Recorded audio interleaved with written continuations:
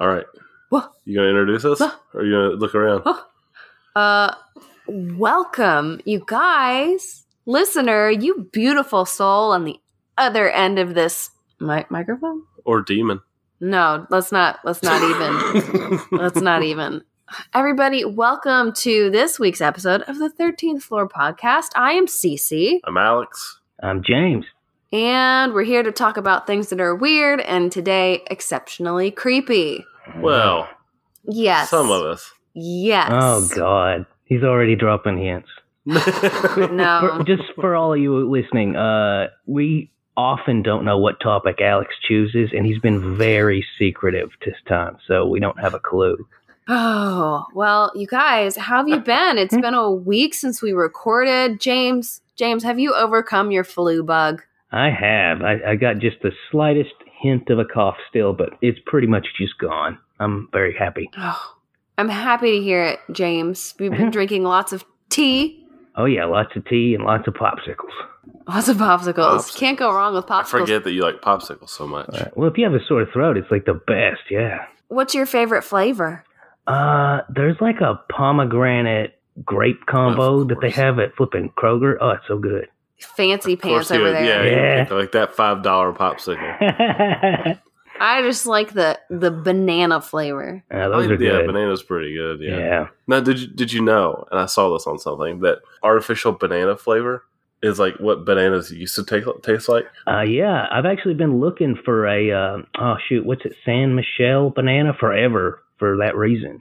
Man, I thought they were extinct. They're not. They almost went extinct, but they exist. It's just real hard to come by. Ooh. Sounds like we're gonna have to go poach some. Yeah, well, James, if you come across one, you better get me one too. Will do. James, you have an icebreaker for us, correct? I do. All right. You know, all this talk about demons makes me think of the notorious story of Robert Johnson. You know, he went to a crossroads and met the devil, and he invented rock and roll because the devil gave him that talent. Before then, his music was floundering. And it got me to thinking, now, granted, I don't think either of you are in the market to sell your immortal souls, but if you did go to a crossroads for such a bargain, what would be your motivation? What would you sell your soul for or consider? James? Yeah. James, I am not even going to entertain this idea. No, it scares me. I remember when I was in middle school, we had to write a paper that was similar to this, and I thought, why is my middle school teacher making me write about what I would sell my soul for? Because she wanted to make you a deal. Yeah, exactly. I mean, you can't see me right now. I've got a piece of parchment and a quill dipped in blood right now. I'm taking notes. Yeah, no. You're not answering it? It's too scary. It scares me. Oh my gosh.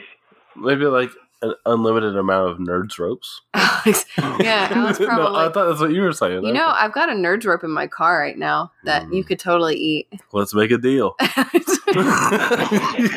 James, what about you? I think indestructibility. Indestructibility? Yeah. You know, I don't know. Here's the thing. Here's the problem with that, James. At least that I have. So you're indestructible. Yep. But that's not immortal. So you still probably die in about 60, 70 years. Ooh, right? good. See, Alex, you're thinking like the devil here. You're trying to monkey claw me. So I hope you enjoyed your indestructibility for that 60 years because I got you the rest of the time, James. Right? Oh, man, you got me. Lord. What about you, Alex? I don't know. This is... Ooh. Man, you guys looking at me like she doesn't want me to answer. You guys legitimately are answering this like I am the literal devil, and I'm going to make a deal with you. Wow. I can't. Here's the thing. You know what? I would maybe do it to save someone's life. Very selfless.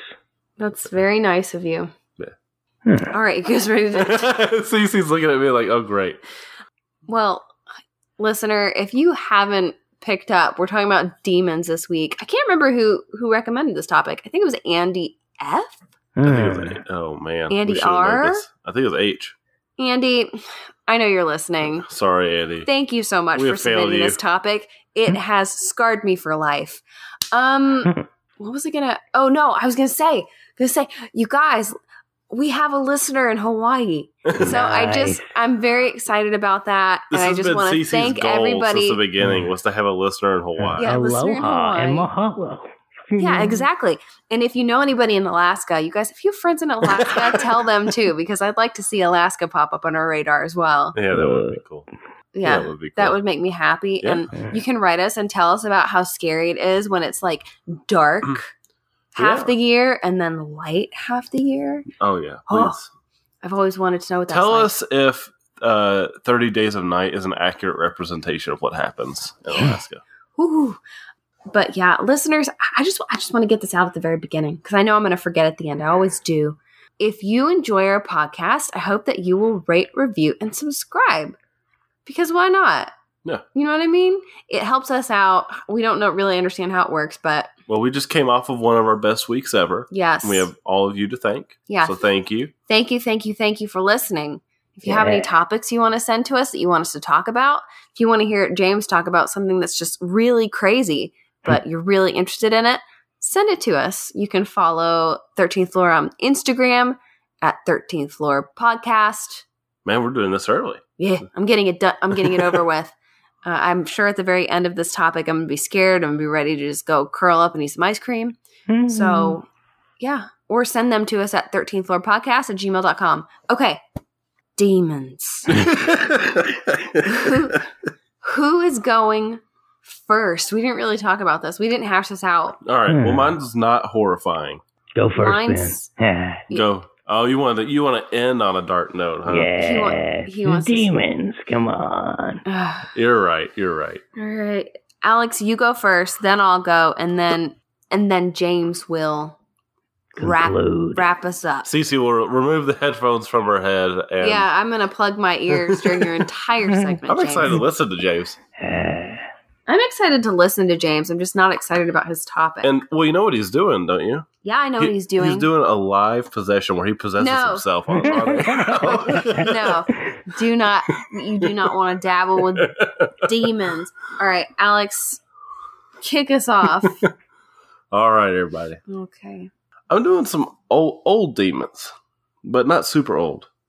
No, I'm not doing like a succubus, but I'm doing something like maybe something from the Bible or something like the biblical demons. Yeah. Or a little before. Or maybe some Jewish demons. Mazel tov.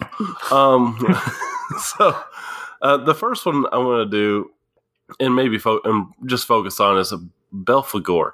And he originated as his name. I guess his name in the Bible was Kimok. Good Lord. I just don't like these names. I haven't even read hardly at all. Just keep going. I could see someone now naming their kid Belphegor. I actually could too. If I remember right, I think there's a metal band called Belphegor. There is a song. Yeah, there is. Yep. I was like, their music videos came up when I was searching them. Nice. And he has also, I guess he's the Matavish god of whom the Israelites became attached in Shittim, which is Numbers 25:3. I don't know. It's old. That's what you need to know. He was associated with promiscuity and orgies. So pretty cool, fun things. Oh, Alex. I guess. Golly. It was worshipped. He was worshipped, and the thing that they used to worship was very manly shaped. I guess is the way to say it. And you can say phallus. Phallus. It's because men are the devil. I just didn't know if Cece would edit me for phallus. Yeah, but, no. Yeah, but the thing they worshipped was like phallus shaped, which is like that shape appears in the Bible a couple times, and some of the times that happens, it's mentioning him. When something that shape. So when he's summoned, usually.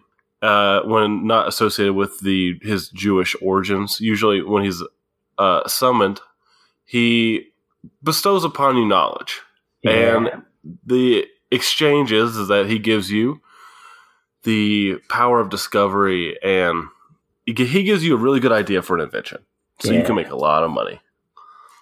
And so these people pretty much get wealth without earning it, which has earned him a place as one of the 7 deadly sins of sloth. Sloth. Being a lazy butt. Oh. That's right. So he's one of the 7 princes of hell. Oh. Yeah. So, yeah, he helps these people make these discoveries and make easy money, and then bing, bang, boom, see you in 50 years. Let's have some fun. Party time. So the weird, he's got some weird like caveats though, right? He's also been deemed the ambassador to France. The ambassador to France? By the devil, which is odd. Okay, whatever. And he's also been he's also stronger in April. So for some reason, April showers bring demon flowers. Nice. Okay. Yeah, I know. It's bizarre. He's got these weird caveats, and he's not documented a ton, really. So he's got like all these like weird things that are associated with him that I'm scratching my head at a little bit. But the real reason that I picked him, if I'm just going to be honest, is the way that you have to summon Belphegor. And just so we're clear, what you're referencing is the Goetia, a.k.a. the Lesser Key of Solomon.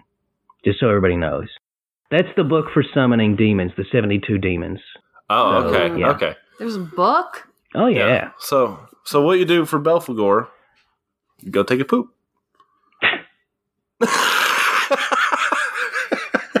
What? Yeah, so the cool thing about Belphegor is you don't even have to sacrifice anything for him. You just use your poop. You just... I'm speechless. Yeah, you just use your excretions to summon him. So it's like, you don't have to sacrifice a goat to meet the guy if you're really into it. But Cece's like... I just don't like it. There's no blood involved. I don't even pretty care. Nice deal. I think I associate demons with a lot of blood. And so Belphegor kind of shows up in a physical form. 2 different ways when he shows up on Earth. He shows up as a beautiful woman, and he shows up as like this bearded demon with horns.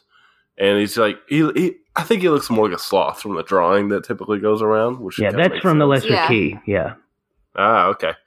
And so he typically takes the form of the woman, so he doesn't draw attention when he's on Earth. Yeah. But I guess the Lesser Key. That picture of him is him sitting on a toilet, and he's got the adventure. Is that the right thing? I think so. I think you're right on that. I never really thought about it. I thought he's it was sitting on a chair, toilet, and he's got like a wheel and something else around him. Yeah, I think that might be the lid. It could be. I'm just like aghast. You're just sighing. This podcast is just going to be CC sighing nonstop over everything. So another interesting thing about Belphegor is that his legend is really weirdly tied to what I think is a piece of fiction from the 60s. But James, you might be able to correct me on this, actually, since you sound like a big Belphegor fan. Okay. He's got a foam finger at home that says Belphegor #1. But Belphegor was sent from the underworld by the devil, or some say, I guess, Pluto, which is probably the same thing, I guess. And he was sent from the underworld to Earth because there was a rumor going around that there was such a thing as a happy marriage. So the demons had all heard this rumor, and so Belphegor got sent up thinking wanting to see if there was such a thing as a happy marriage.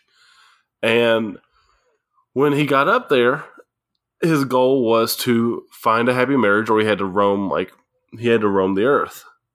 Well, turns out Belphegor kind of found something that he expected. There is no such thing as a happy marriage. And so Belphegor still walks among us. All right. Well, it's funny that you asked if it was from the 60s, or did I mishear you?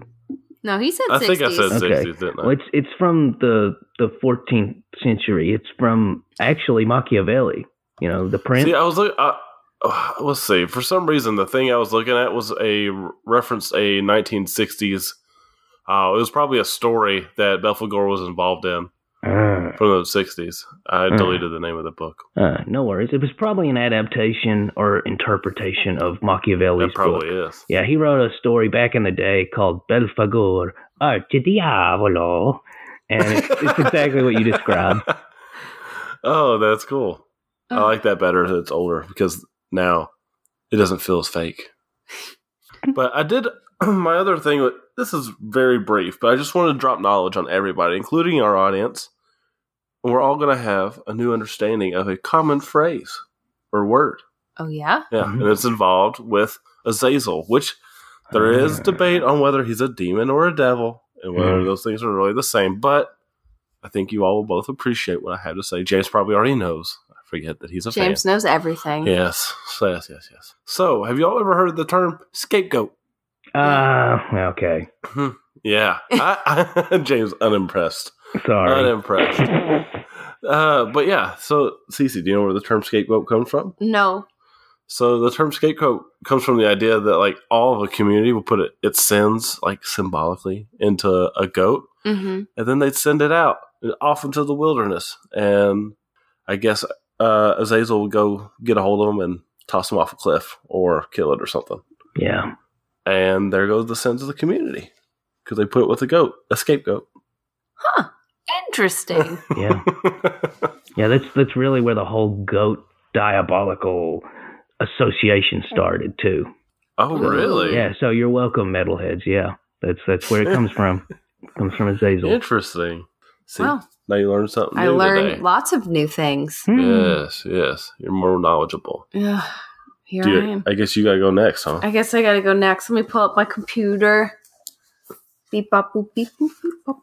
Why did you get ready already? You're shaking over there? I was listening to you. I was giving you my full undivided attention. No such thing as a happy marriage, they say. All right. So, demons. Why are you breathing so heavy?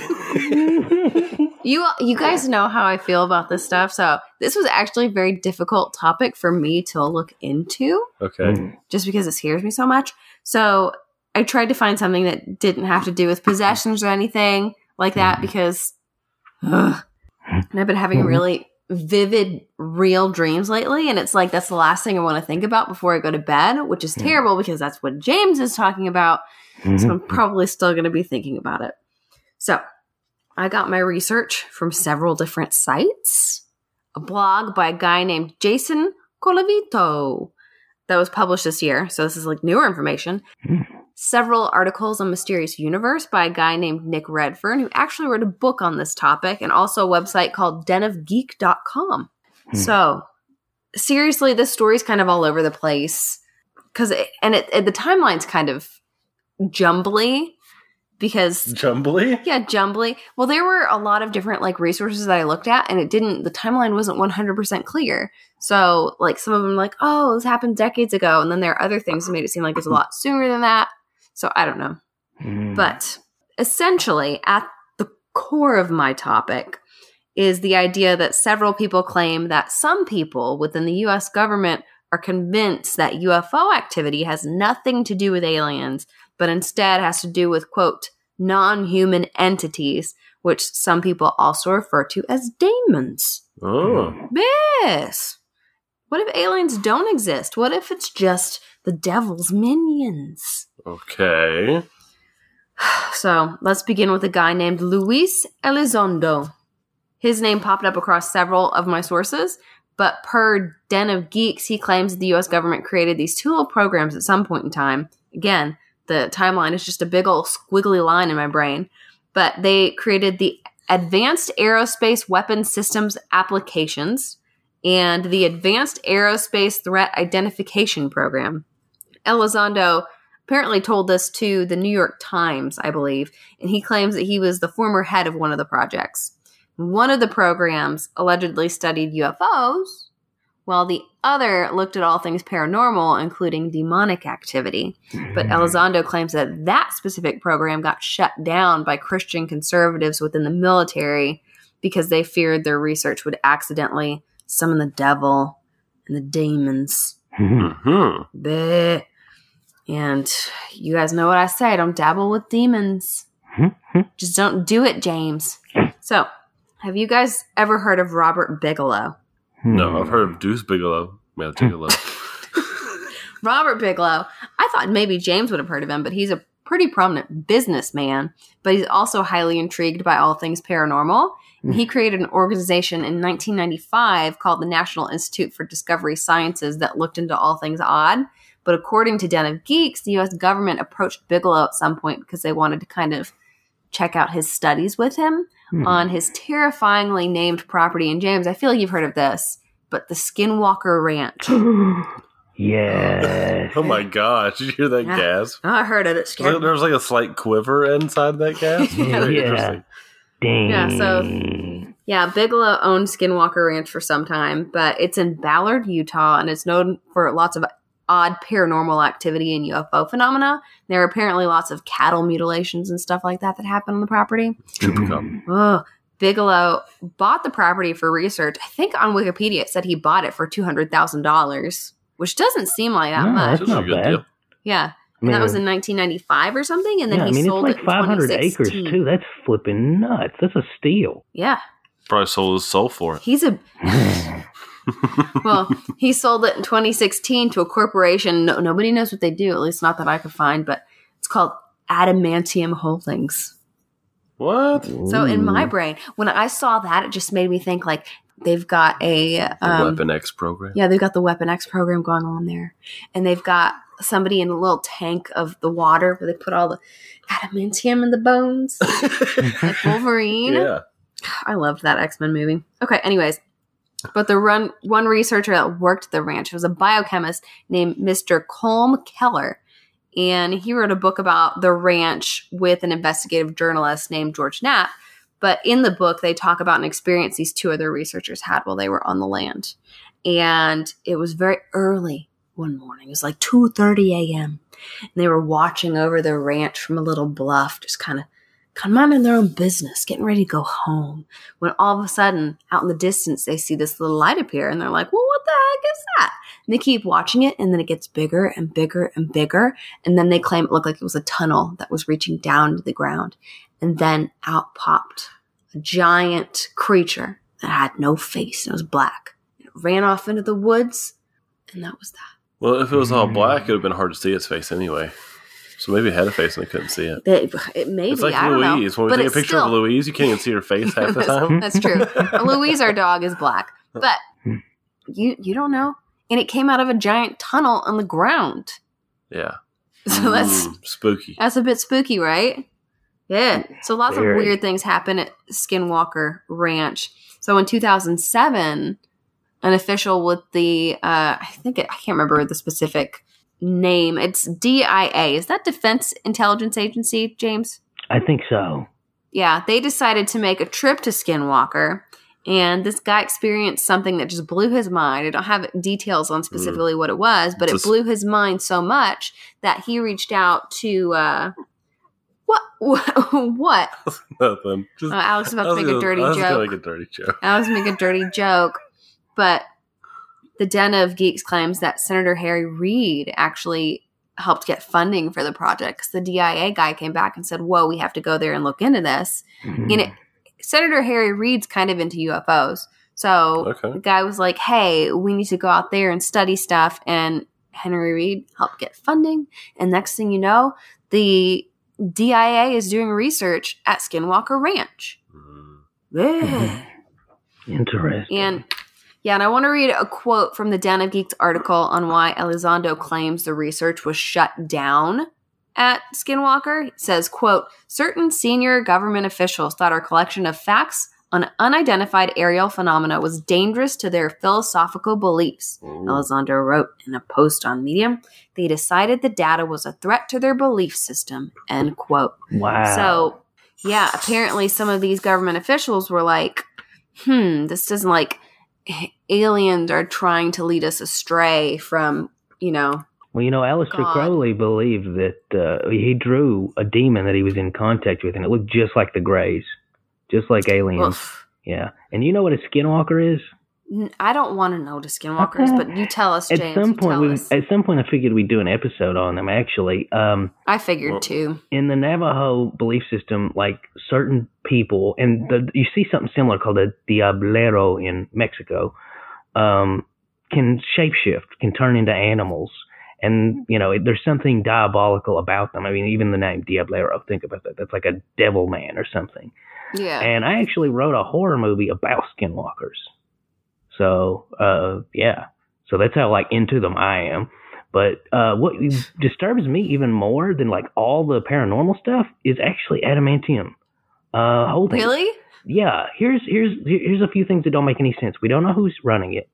They only have 2 people on their employment roster. They bought Skinwalker Ranch for $4.5 million, but they only make $80K a year. So this is kind of weird. Yeah, there's not a lot of info about this company. It's like flipping umbrella or something. Yeah, that's why I couldn't find hardly anything on them. Yeah, it's weird. Yeah, no, James is terrified. Look at him sitting on the other side of his microphone, just going, "Ooh." Okay. So let's talk about this guy, Nick Redfern, and he is a contributor for the Mysterious Universe, which I really like. Alex likes that website too. It's a good website. But he's also the one who wrote the book that semi has to do with demons. And I haven't read the book, I'll be honest, because number 1, if I ordered it, it wouldn't have come in time. And number 2, if I'm going to read something before bed, which is the only time that I read, it sure as heck is not going to be about demons. Yeah. You hear me? When I go to bed, James, I want to read about rainbows and butterflies and ice cream pies. If it's not about those 3 things, I'm not doing it. Which is why you never read. I've never seen you read a book on ice cream pies. I would love a book on ice cream pies. But Nick Redfern, his book is called Final Events and the Secret Government Group on Demonic UFOs and the Afterlife. Long title, but pretty straightforward. You know what it's about. You have an idea where I'm going with this, you guys, don't you? Aliens or demons? Demons. Okay. Yeah. So Redfern apparently did years of research on this government group called the Collins Elite. James, have you ever heard of the Collins Elite? That's not ringing a bell. I couldn't find much information on them unless you search Collins Elite Devil UFO stuff. But Redfern says that's probably a nickname for the group. Nobody really knows what the group is, but it's comprised of this small group of government officials who, for decades apparently, have researched, quote, non-human entities, things like the human soul, kind of more spiritual stuff. Well, there's this guy named Ray Bosch, I think that's how you say his last name, whom he basically inspired Redfern's book. Per Redfern, Bosch is a priest and a UFO researcher, but he met this Bosch guy, and Bosch was like, back in 1991, I met some government officials with the Department of Defense who were part of the Collins Elite. And they say UFOs aren't really aliens at all, but rather demons who fabricated all these UFO claims and are perpetuating their ideas because they want to manipulate and deceive us. Again, Crowley. That's what he claimed. There were a lot of things that Crowley, and then a guy Parsons, another Alan Parsons, the actor. It was an occultist. Yeah, Alan Parsons, the rocket builder. Yeah, they popped up a lot in my research. Yeah, Parsons and who's the guy who created Scientology? Hubbard. Parsons and Hubbard, man, they did a lot of weird stuff together. I won't get into it right now, but they've got episodes in the future. Yeah. Well, apparently when the government was doing this secret research trying to contact non-human entities, they were successful, is what these sources that Bosch met said. But after doing so, some really weird things started to happen to the researchers, lots of bad luck. So some started experiencing poltergeist-like activity at home. Some people fell mysteriously ill. Some, and I'm not sure if it's the researchers or their families, but there were reported deaths. So it was lots of bad, scary stuff that was happening, and the researchers were kind of like, does this have to do with our research? Nice. Yeah, it's I think that the goal was to contact non-human entities and to use them to build weapons, make mind control weapons. Oh, that's kind of the plot of Doom. Maybe. In one of Redfern's articles, he mentions that the non-human entities were summoned by the military by carrying out ancient rituals and rites and stuff, which opened up on Mars, it would be gateways doomed. That should have never been opened. Yeah, it made me think back on the Montauk Project where they like opened up that tunnel and the Demogorgon came in. The Stranger Things is like, what if he was really just a demon? Could be. But a demon gorgon. Demon gorgon. Well, a direct quote from an article Redfern wrote for Mysterious Universe about why some believe alien activity is actually demons in disguise. Quote, reportedly, it's a camouflage that helps the alleged demonic ones, referred to by those in the know at the Pentagon as non-human entities, to get their grips into us and lead our souls not only astray, but into enslavement and even some strange form of recycling and, wait for it, digestion. Ooh, child on? For the Collins elite, the human soul is energy and fuel for the NHEs in much the same way that the human body is fuel for the machines in the Matrix movies, end quote. Oh. So, freaky. How fun. It made me think of back to like, if we're supposed to be food, the human soul is food, it made me think back to lizard people. Which lizard people, some of them are said to look like grays. Mm-hmm. And James, you said that they feed off Crawley drew a picture of a demon and it looked just like an alien. Yep, just like a gray. Ugh, I don't like this. I don't like this one bit. So anyways, that's really all that I have, but I don't know. Mm-hmm. I want to read Redfern's book, just to see what he has to say, because I actually do think it'd be really interesting. It's just, I can't read at night. But have you read his biography? Where the Redfern goes? I knew it. Oh, man. I was like, don't say where the Redfern grows. Then sure enough. I will say that Redfern, he was very active. There were lots of sites that like mentioned him, and then people would comment in the comments and say, "Oh, this guy's crazy," and the Redfern's like, "No, this is why I think what I think." So he was he's very active still to this day, talking about the things that he wrote about in his book. But yeah, he actually, because a lot of people think that Ray Bosch made up the fact that he met these two people from the Department of Defense who claimed that they were part of the Collins elite, but he said that he thinks that Bosch is being honest and it's not a hoax because he never tried to really perpetuate this idea and get it into the public. Like, he kept it all very close to himself. And usually when someone's carrying out a hoax, they want everyone to know about it. They're going to try and get it out anywhere they can. So I did think that that was kind of an interesting point. Yeah. Do I believe all of it? I have no idea. I don't know. But I think it's interesting to think about. Very strange. Very. Now, James, it's your turn. All right. Our dreams. Yeah, I'll start with something just a little lighter, which is just I elaborated that I have a video about the difference between demons and Dybbuk's, and I won't go too in depth on it, but maybe we'll link it when we do some social media posts. But I think it's important to note that there's a difference between a demon and a Dybbuk. Whenever we talk about demons throughout this episode, we are talking about what actually is the Hebrew word Dybbuk. And if you look at most other traditions where demons exist, they're positive. They're ancestor spirits or spiritual beings that are not harmful. They usually help people out. In fact, if you were to actually look at the etymology of demon versus Dybbuk, you would see that a guardian angel in every culture previously, before the Abrahamic tradition spread around the world, was a demon. So a guardian angel and a demon are the same thing, roughly. There's nothing wicked or diabolical about it.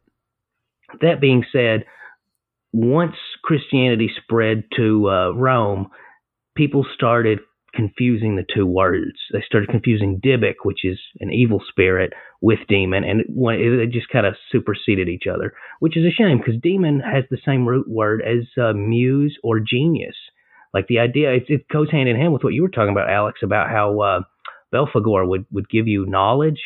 Originally, like if you thought up a song or thought up an invention, that came from demons, but not in the scary, spooky, diabolical sense. It came from demons in a good way.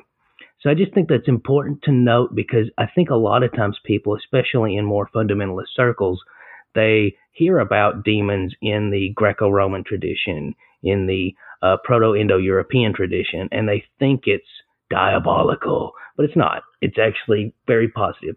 That being said, and I think we at some point we got to do a whole episode about the Goetia, because I won't cover it right now. Instead, I'm going to talk about possession.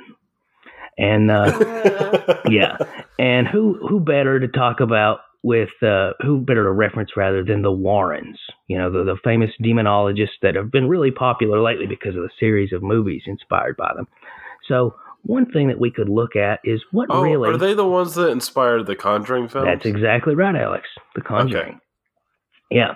So one thing we can look at is, how do you know somebody's possessed and not just crazy? That would be a good question. So what do you guys think? What would determine to you, like, hey, I don't think this person has schizophrenia. I think this is something a little more diabolical. Well, usually, like, the point where they're crawling on the ceiling is like when I'm kind of like. Okay, actually, a great point. Exhibiting behavior that a person shouldn't be physically capable of doing. That's a good one. Anything else? What about you, Cece? What's your typical thing that you see that when you think of a possession? Well, it just makes me think of The Exorcist. Sure. Pea soup. Yeah, lots of vomiting but see, that stuff that could be other things too. Exactly. So really, it's like the things where they're like moving their bodies in ways that they shouldn't be able to. And stuff like that. Oh, yeah. Well, a few others, and The Exorcist is a good resource actually for some of this, because Reagan exhibits a lot of these behaviors, would be speaking languages that you shouldn't normally be able to speak, like Latin or Greek or something that's not really in fashion, and that the person has no history of speaking, and having knowledge that they shouldn't ordinarily have. That's another one that we see in The Exorcist, where Reagan clearly knows a lot of things going on that a little girl should not know about, like predicting that astronaut guy's death and knowing about the priest's mother's passing, etc. So those are some things.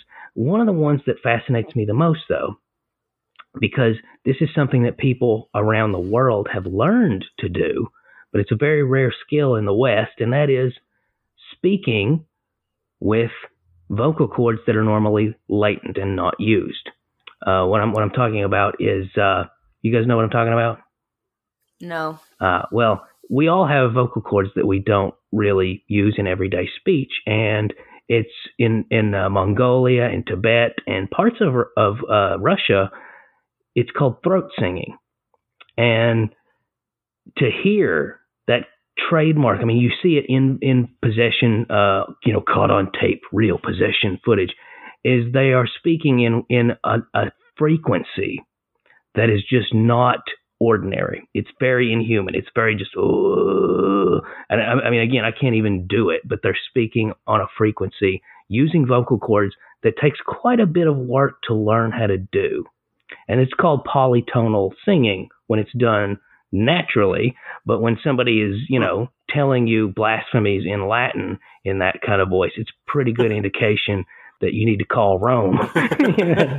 So that's one of the big issues. But the Warrens divide possession into 4 parts, and I think that's very interesting that they really studied it almost like a science. And some of those things that I just mentioned are things that they look at to determine if someone's possessed. Well, they've divided it into 4 categories, each phase leading to the other. And it's interesting, CC, to note that it mirrors some of the experience of the folks who are investigating Skinwalker Ranch. You mentioned that some of them started experiencing bad luck and poltergeist-like activity. Well, that's phase 1. That's infestation. So that's when a demonic force begins to interfere with a person's day-to-day life. They start doing things that makes the person doubt their sanity or just affects their overall psychology. So poltergeist-like behavior, rattling curtains, making mysterious noises, speech being heard at random intervals, things like that. That's infestation. Then you get oppression. And it's interesting how this mirrors the poltergeist topic we covered not too long ago, because poltergeist activity tends to get ramped up Well, now oppression happens. Now a person's daily life is greatly interfered with.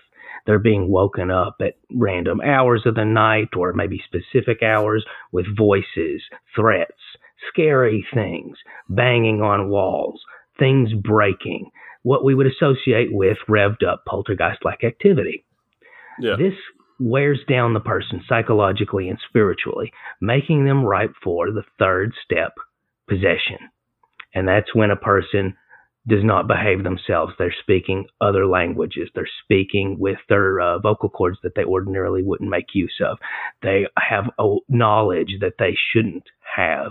Their behavior has completely changed, and they are a frightening sight to their loved ones. So that's so possession. They have to be like kind of exhausted before they can be possessed. It's interesting. Yeah, it's almost like breaking a wild horse and turning it into a tame horse. It's an odd. It almost reminds me of domestication. But in this case, you're domesticating a person to use as a vessel. And it's also interesting to note that the Warrens claim that demons can't actually inhabit objects, that it's really just a psychological ploy to weaken a person and make them associate the demon with said object so they can possess them. Now, there's mixed opinions on that. Not everybody agrees with the Warrens on that, but I think it's interesting to note that that's their perspective on it. And after possession occurs, if it's allowed to continue and that person is completely driven nuts, the end goal of the demon, the fourth stage, is death.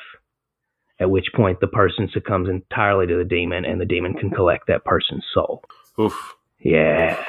So I think it's worth noting that they really studied it almost the way a person would study an animal or a natural process. And that's something that fascinates me about the Warrens, is the way they look at it, despite being very pronounced Christians, the way they actually go into their demonology. It's very much like anthropology of demons rather than a more faith-based perspective.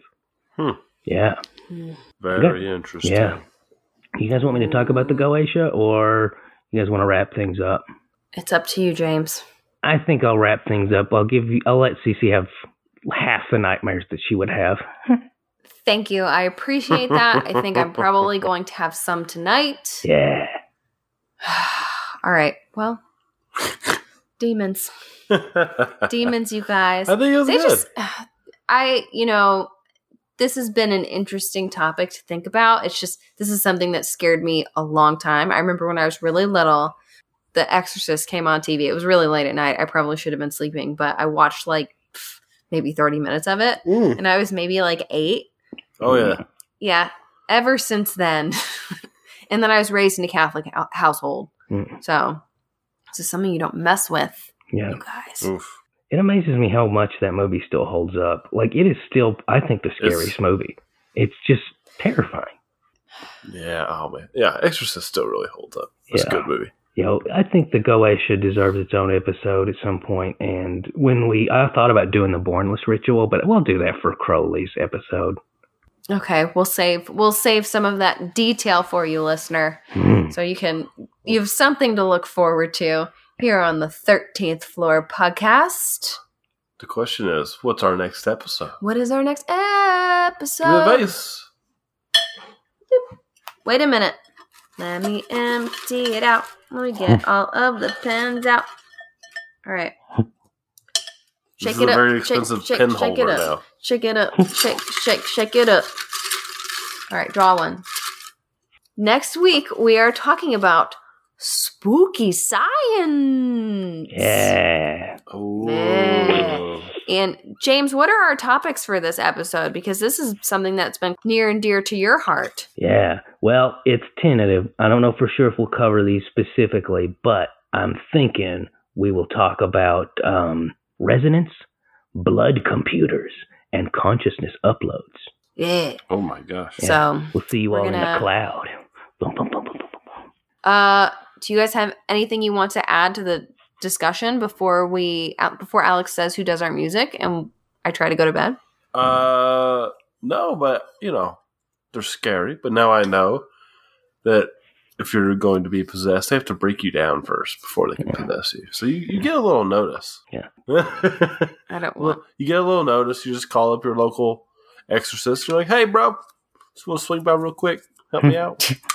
In that vein, do not take magic lightly, boys and girls. It's not something that you should dabble in unless you know exactly what you're doing.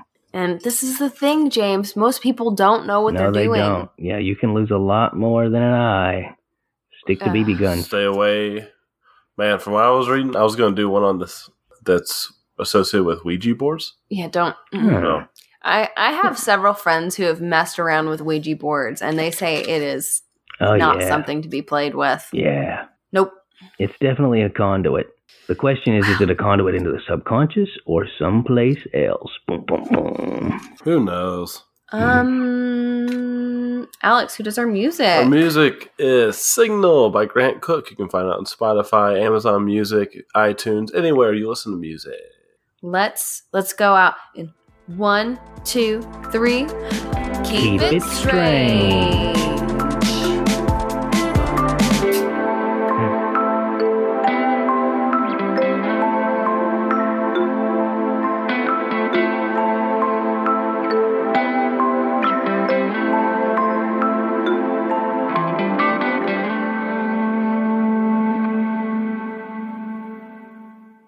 Per favor, archidiavolo.